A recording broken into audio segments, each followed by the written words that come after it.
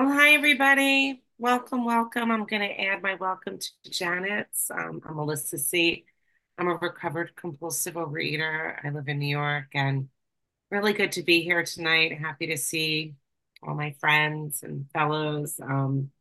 And yeah, so tonight I'm going to talk about steps 10 and 11. It's in the chapter into action, so you can open up your book and jump right in. I'm going to read some things and talk about it. So on page 84, it says this thought brings us to step 10, which suggests we continue to take personal inventory and continue to set right any new mistakes as we go along. We vigorously commenced this way of living as we cleaned up the past. We've entered the world of the spirit.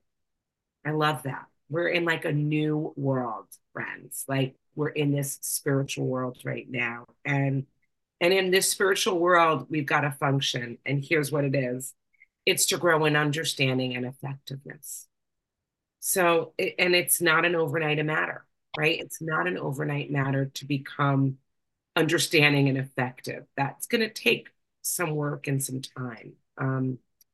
And it should continue for our lifetime. So it's not one and done. We don't reach a level of, okay, now I'm understanding and now I'm effective and everything's great. But we live life, right? We continue to live life. And um, so we continue to watch for selfishness, dishonesty, resentment, and fear.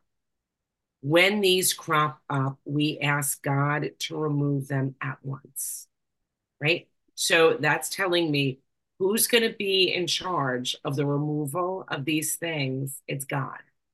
And we go to God at once.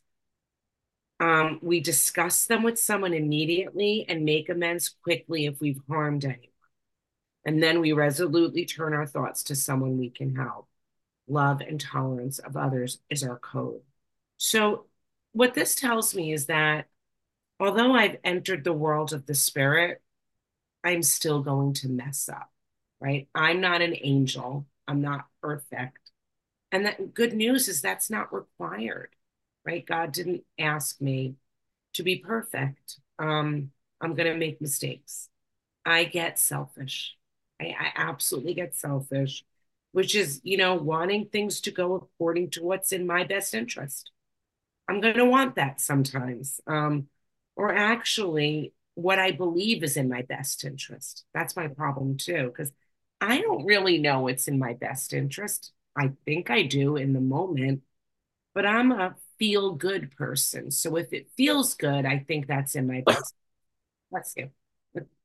Um, I might even be dishonest, right? Sometimes I might get dishonest, which means for me, I know when I'm dishonest, what that really means is I'm not trusting God with the outcome.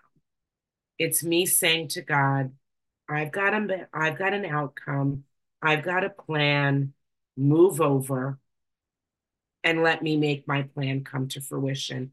And that's when I behave dishonestly. Um, and I know that I can't do that, right? That's dangerous area for me. And I get resentful, right? Basically, irritated when life doesn't follow my little plans. That's for me what it means to be resentful.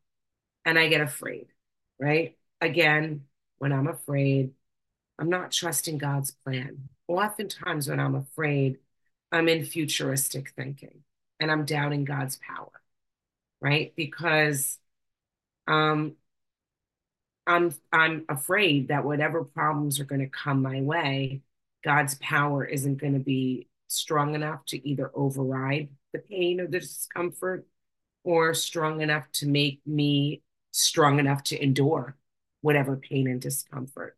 So when I'm living in fear, I'm not trusting God.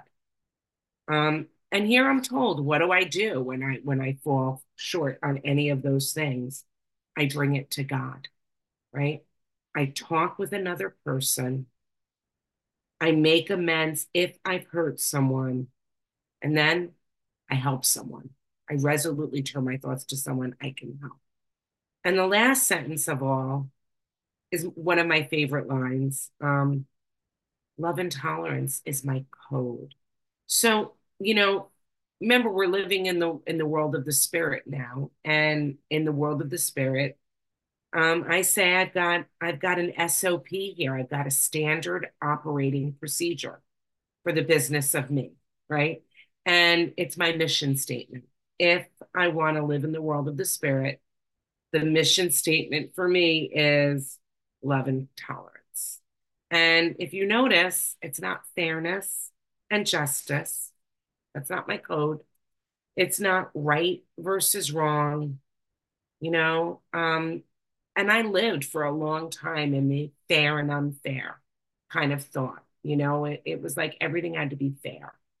It had to be fair. And actually, when I'm really honest, I wasn't all that concerned with fairness for the world. I wanted fairness for me when it felt like it wasn't fair for me, right? If everything was in my favor, I was never questioning fair or unfair.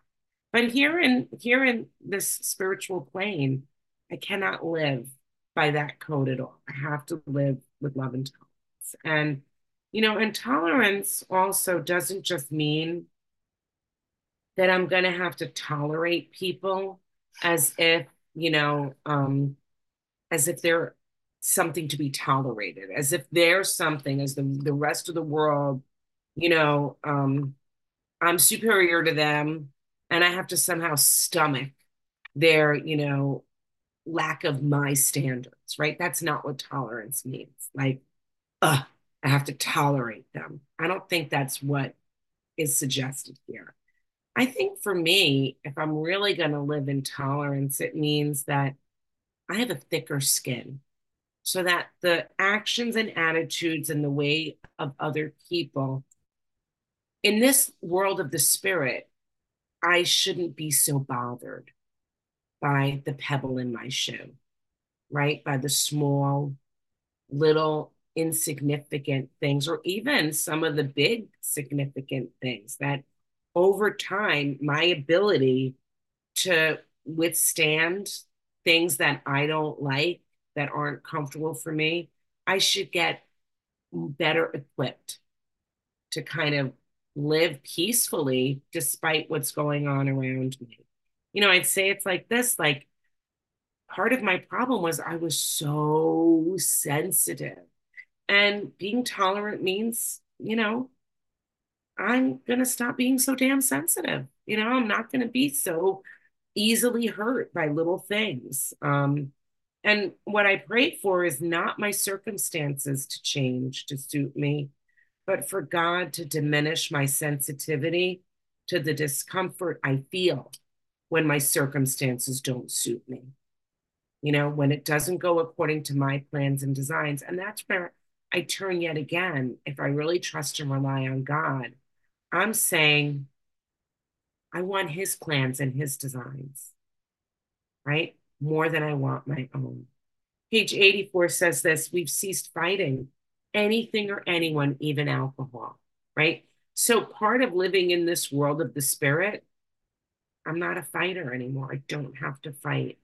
And the good news is I don't have to fight my food obsession anymore either. I don't fight. If there's a tug of war going on, my role now is to put down the rope, not to pull harder, not to dig my feet in the ground and hang on for dear life. I can't struggle, manage, maneuver, engage in battle, quarrel, or argue. Those things are dangerous for me. Remember in step 4, we were told that we avoid arguing and fault finding like the plague. And the beauty of step 10 is that I don't want to fight. Like, I really don't want to be a fighter. I want peace. I don't want to fight for my way. And I certainly don't want to fight the desire to eat. And if you're thinking that this program is going to give you a greater ability to fight the desire to eat, you are underestimating the power of a miracle, because we're not fighting it anymore. For us, the desire is removed, And if you haven't achieved that, hang on. This is a program of miracles. This is a program of miracles. And it says here that for by this time, sanity will have returned. We will seldom be interested in liquor or seldom in eating food that's not on our plan. I'm not interested in eating those foods that once owned me. I'm really not. When I was told in step one that only an act of providence can remove the obsession for destructive eating, this is what they were referring to. This is called the act of providence. It's the protective care of God. Very rarely we may want to eat, but it's not so overwhelming. And if tempted, we recoil as if from a hot flame. We react sanely and normally, and we will find that this has happened automatically. We will see that our new attitude toward liquor has been given us without any thought or effort on our part. It just comes. That is the miracle of it. So I have to tell you, like when I show up at a friend's party or an event, first of all, I know what I'm going to eat generally because I know to take part of sanity returning is I know that it's important to treat my food addiction seriously, right? I don't just like wing it, but I'm not afraid. I don't go in fear and I don't have to give myself a big pep talk so I can somehow get through the event and the occasion. I'm genuinely not tempted. It just doesn't exist for me, you know? And when I have been tempted, it's rare and I recoil as if from a hot flame. It's very quick that I'm like, oh yeah, no, that's ridiculous. I'm not really interested. And we feel like we've been placed in a position of neutrality, safe and protected. Like God just sort of puts us in a position where we feel safe. We have not even sworn off.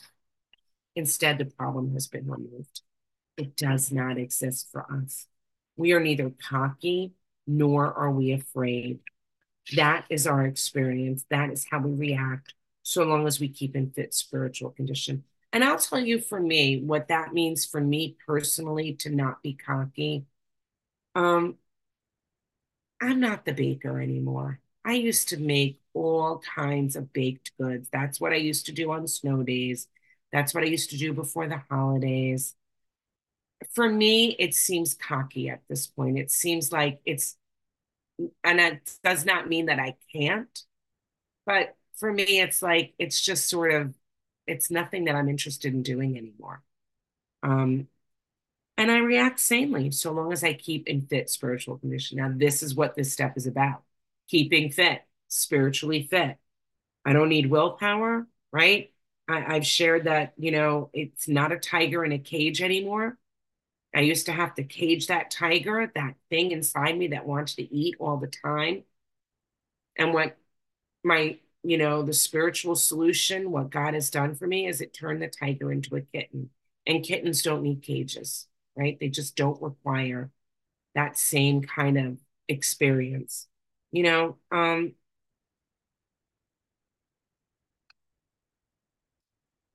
But so I don't need willpower to stay away from food, but I do use willpower in other areas. And page 85 says this: it's easy to let up on the spiritual program of action and rest on our laurels. We are headed for trouble if we do, for alcohol is a subtle foe. And here's the definition of subtle: making use of clever and indirect methods to achieve something. So it's like food is going to it's going to be clever, and it's going to use some kind of methods to achieve what? To achieve getting me to eat again, right? Which it seems kind of crazy because how could food be devising a plan to get me? But for those of us, for me, who suffered from food addiction, food wasn't just food. It was something much greater than it. It was Yes, it was food, but it seemed to be something bigger than that. It acted and behaved as though it was something evil for me, and subtle is arranged in an ingenious way, crafty and cunning. And a foe, is an enemy. So food, my food addiction, my food compulsion was this enemy that showed up as though it was a friend. It was subtle. It didn't look like it was in danger. Basically, it's the wolf in sheep's clothing. And how do you protect yourself from an enemy that doesn't look like it's an enemy? Well, I can't because I have no mental defense. And that's why I need God. That's why I need to have a relationship with my creator. That's why when I find that I'm getting disturbed and I'm in danger of losing my connection with God, that's what step 10 and step 11 are about. Because I must get back in that close contact with my creator, because my creator can see that it's a sheep in wolf's clothing and it opens my eyes to the truth. We're not cured of alcoholism. What we really have is a daily reprieve, contingent, dependent, reliant on the maintenance of our spiritual condition. We maintain our spiritual condition. How do we do this? And I would say this is probably where I need to use willpower in the maintaining of my spiritual condition, right? If I'm tired at night and I don't feel like doing my inventory, or I'd rather sleep late in the morning and not spend my quiet time with God, that might be where I need willpower, right? Not where the food is concerned, but maintaining my spiritual condition. And so, how do we do this? Well, every day is a day when we must carry the vision of God's will into our activities. How can I best serve thee? Thy will, not mine, be done. These are thoughts which must go with us constantly. We can exercise our willpower. Here's where we're using willpower along this line, all we wish. It's the proper use of the will. So, yes, I do use willpower. I use willpower to seek God's will.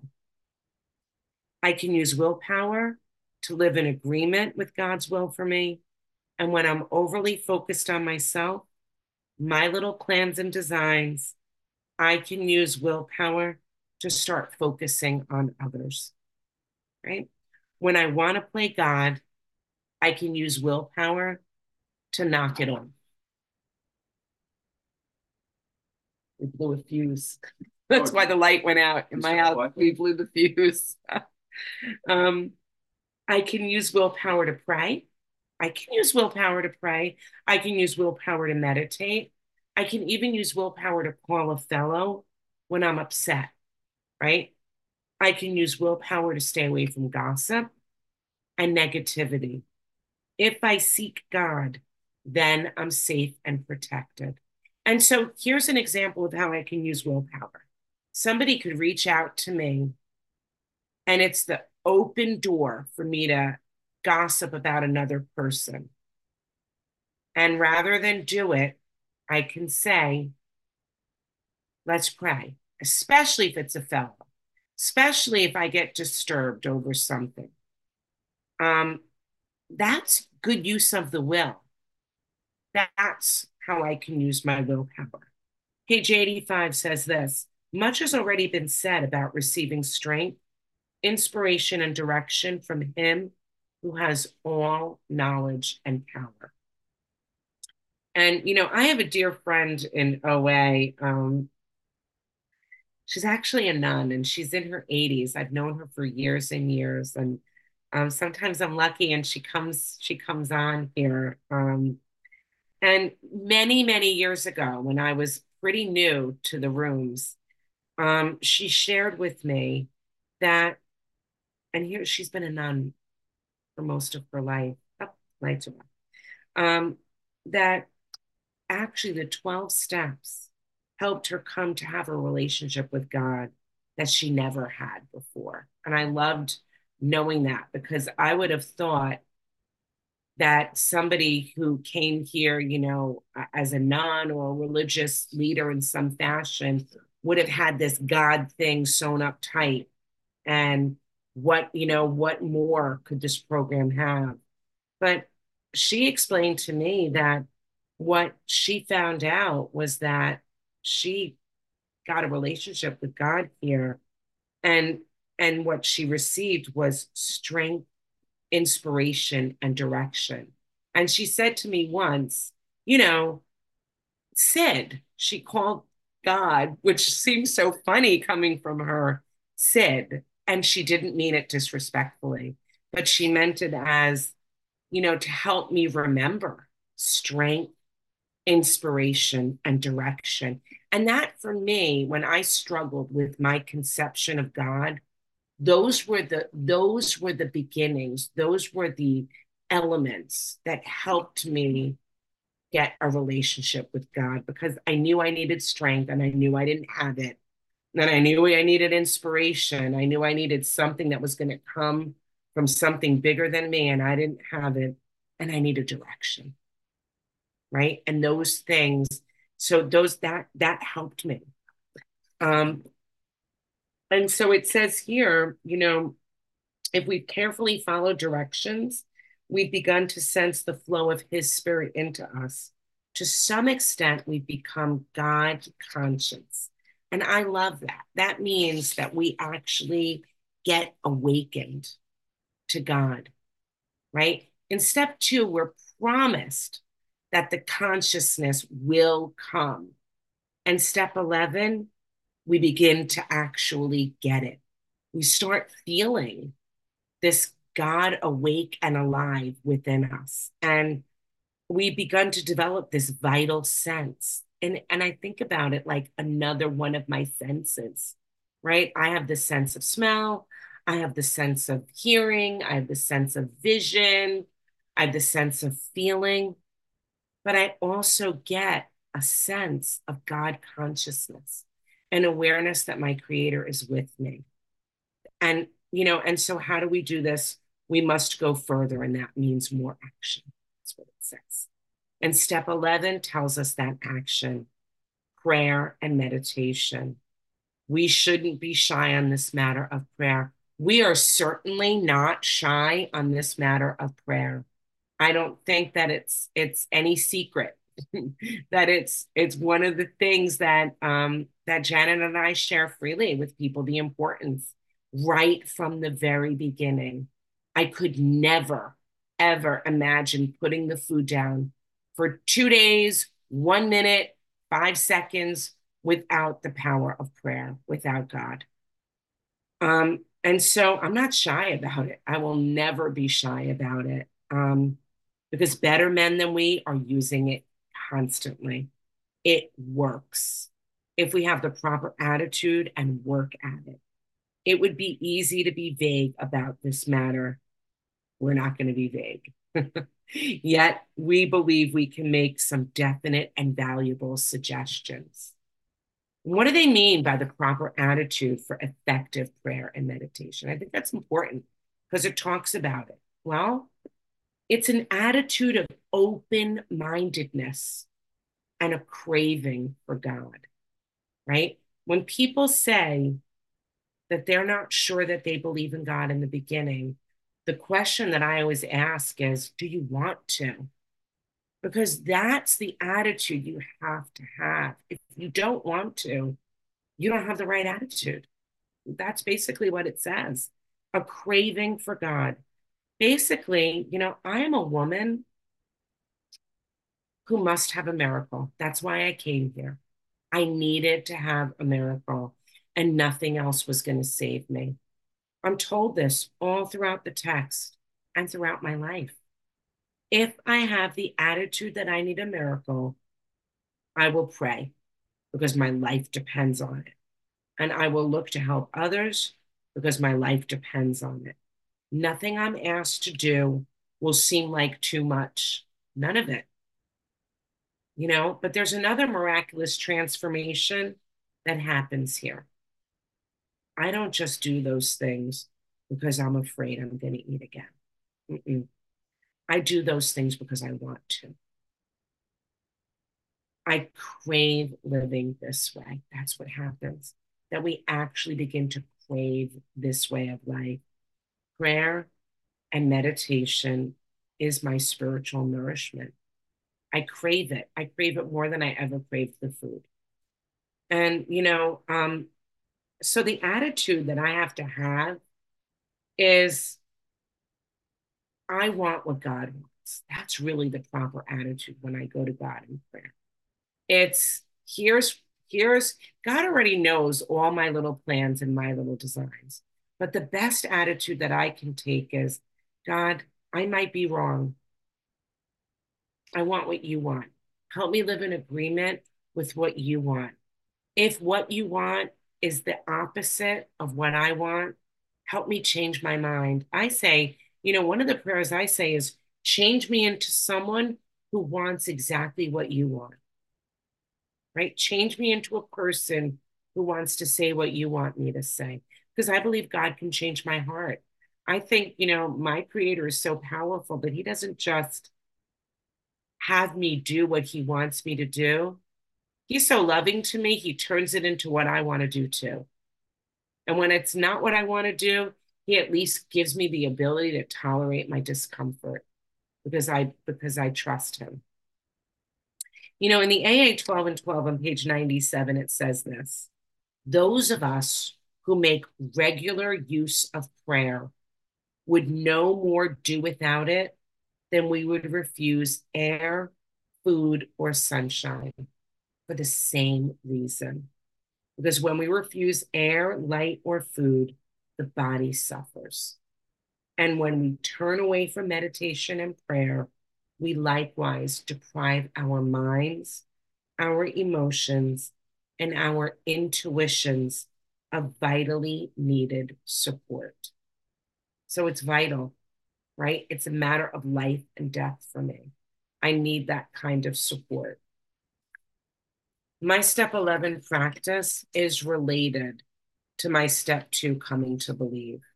And the attitude that I take is the childlike faith that was talked about in the explanation of the Wright brothers. And it's further discussed in the appendix in its spiritual experience.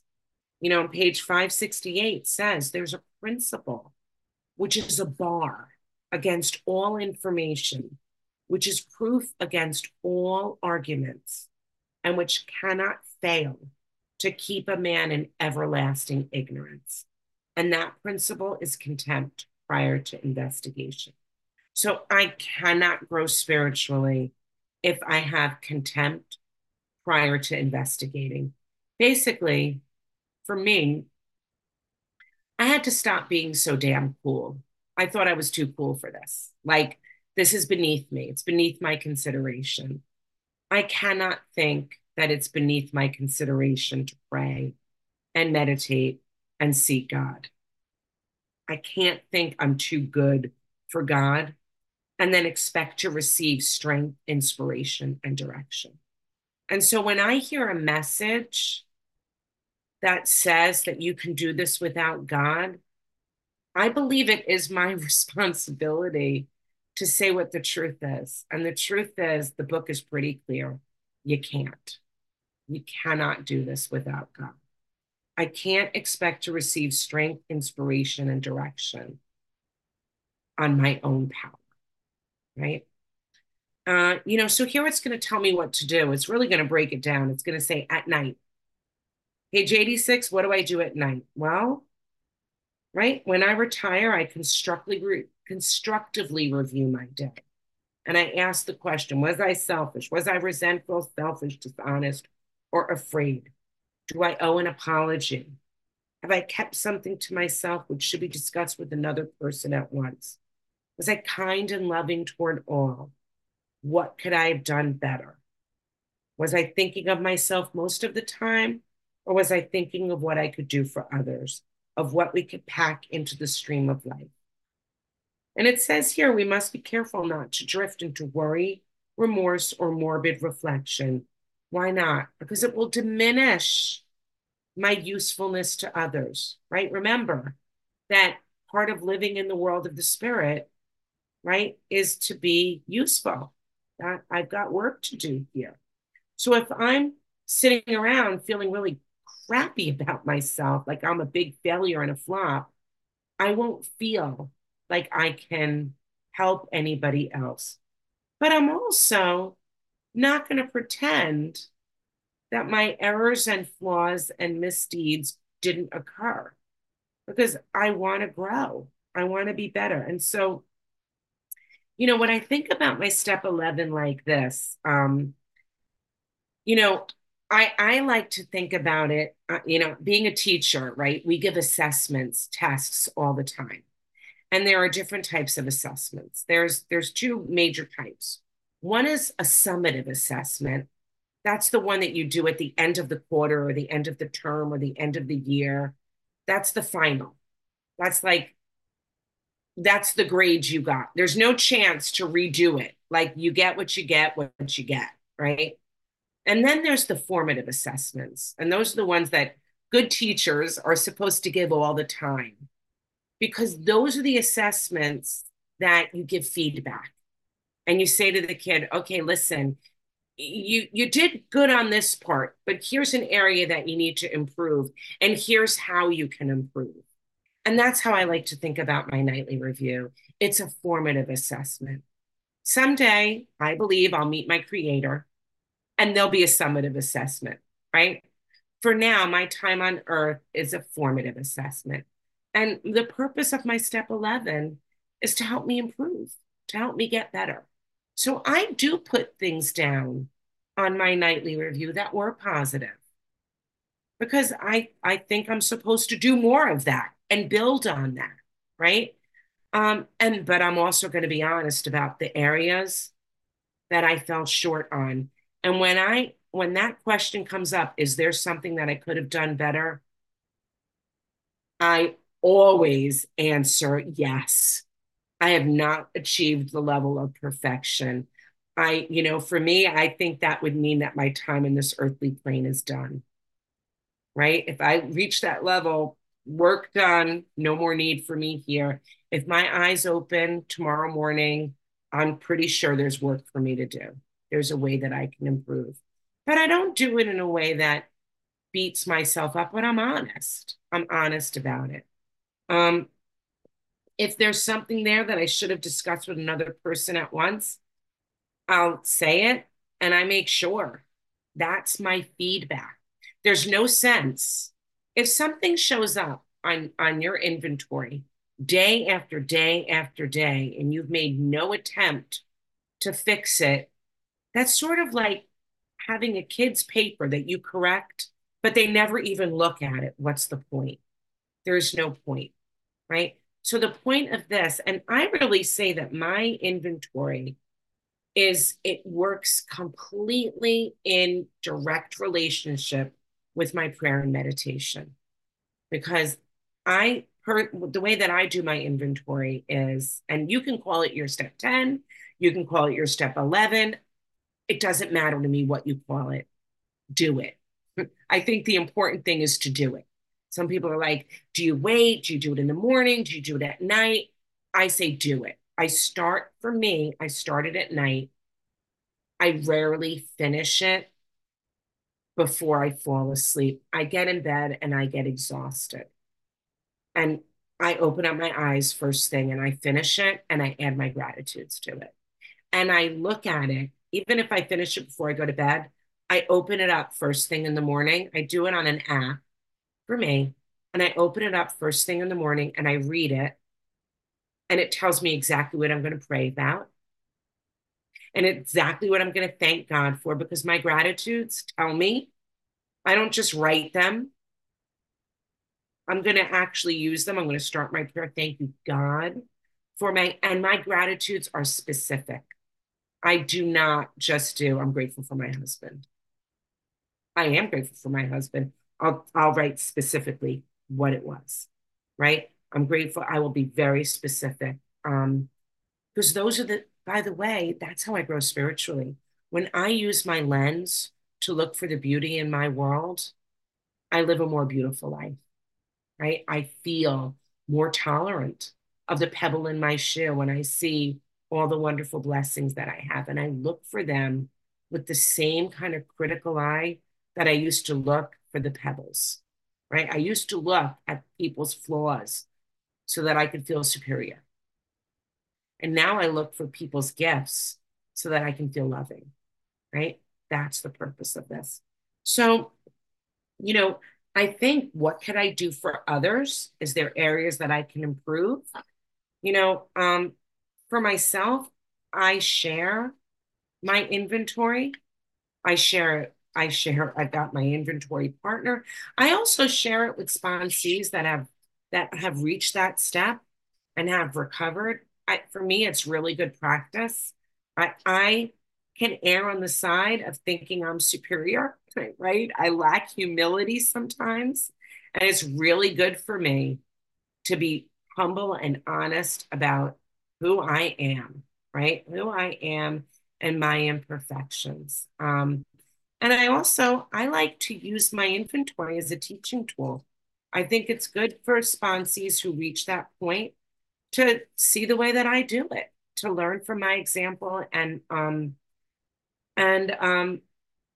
and it's important for me. I find it says here that it's insufficient if it's a solitary self-appraisal.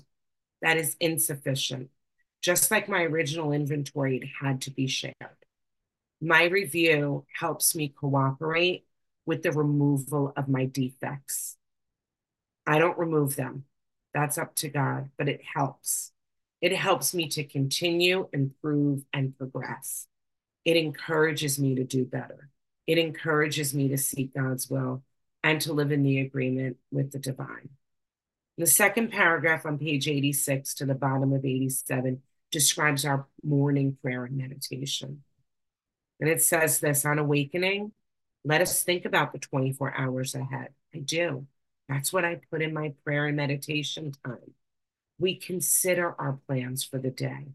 You know, when I say I consider my plans for the day, I don't write my plans for the day in a pen, right? If I'm going to be writing my plans for the day, it's a pencil, knowing there's going to be erasing. I'm considering it.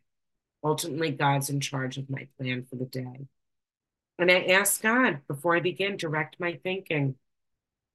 You know, for me, it's that prayer: God, help me think what you want me to think. That's my prayer. Um, and I ask that that I'm divorced from self-pity, dishonesty, or self-seeking motives. Under these conditions, we can employ our mental faculties with assurance.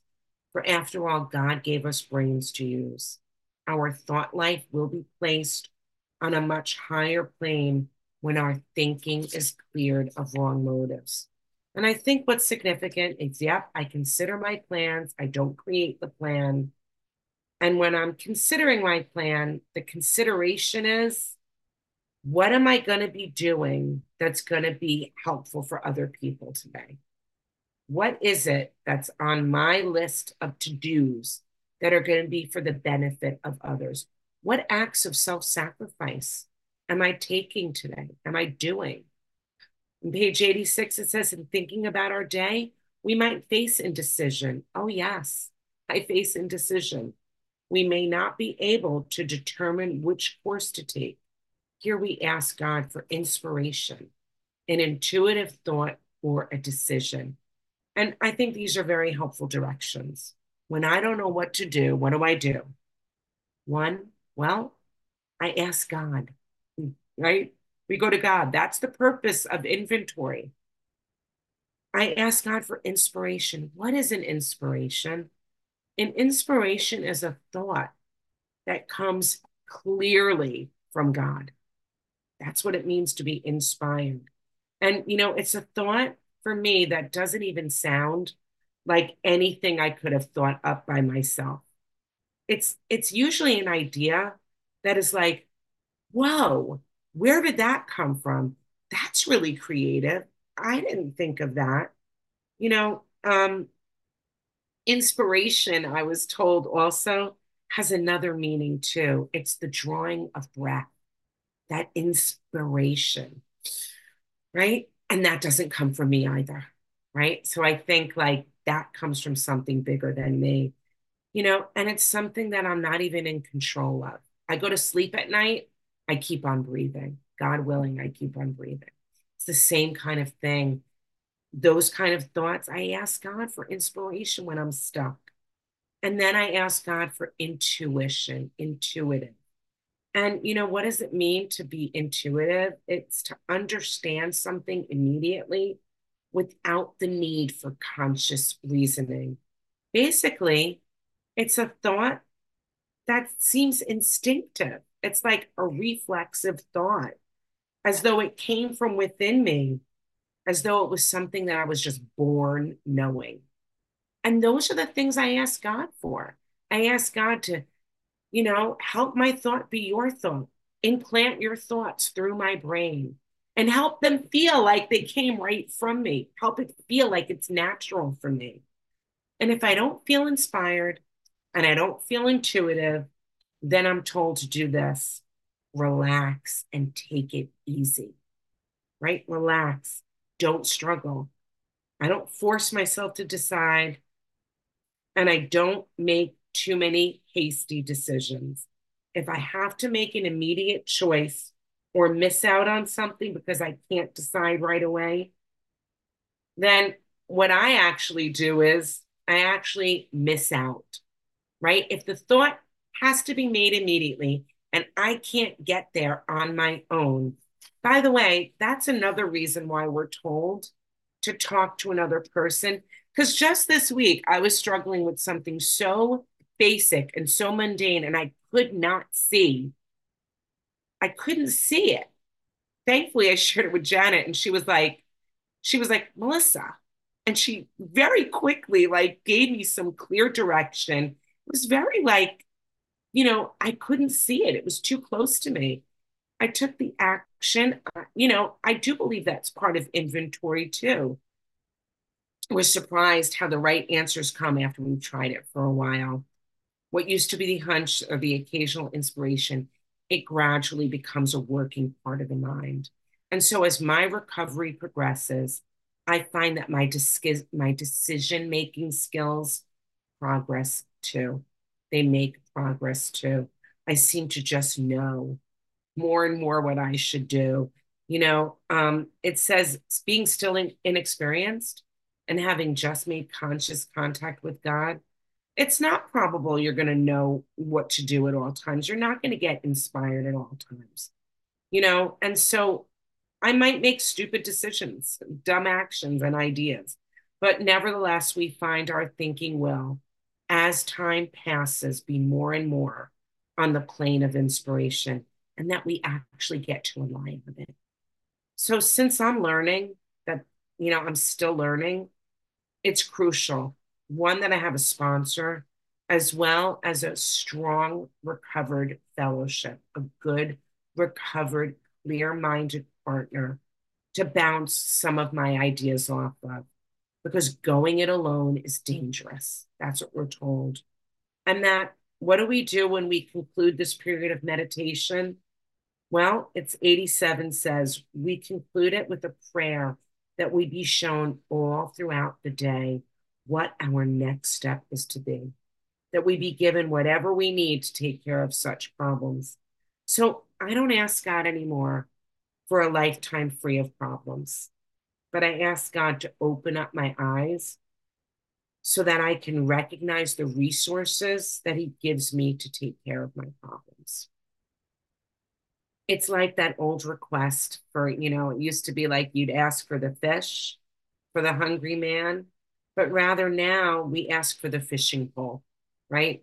We ask God, give me if you can provide me with the fishing pole and the knowledge how to fish, right? So I don't ask God to deliver me all my wish lists, but I ask God to help me.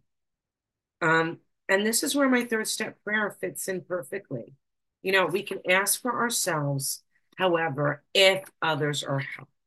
And we're careful not to pray for our own selfish needs. You know, it doesn't work. Why? Why doesn't it work? Why are we warned against praying for ourselves? And I think for me, it's because I don't have the whole picture. You know, I can't possibly know what's in my best interest or even the best interest for others because I have a very narrow human perspective. You know, nothing in the book, by the way, it tells me nothing here tells me to abandon my religion, right? Um, that we don't criticize religious people. We don't ask people to break their religious laws. Um, you know, I want to get to the last part. It says here, it works, it really does. I want to jump to that. This process works. This is the 11th step promise. We get a relationship with power, we get a relationship with God, and this is what keeps us safe from that subtle foe that was talked about. We have a personality change sufficient to bring about recovery from compulsive eating. And with that, I'll pass.